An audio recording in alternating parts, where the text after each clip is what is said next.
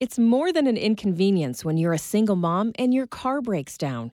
God's Garage in Texas is coming to the rescue by fixing women's cars for free.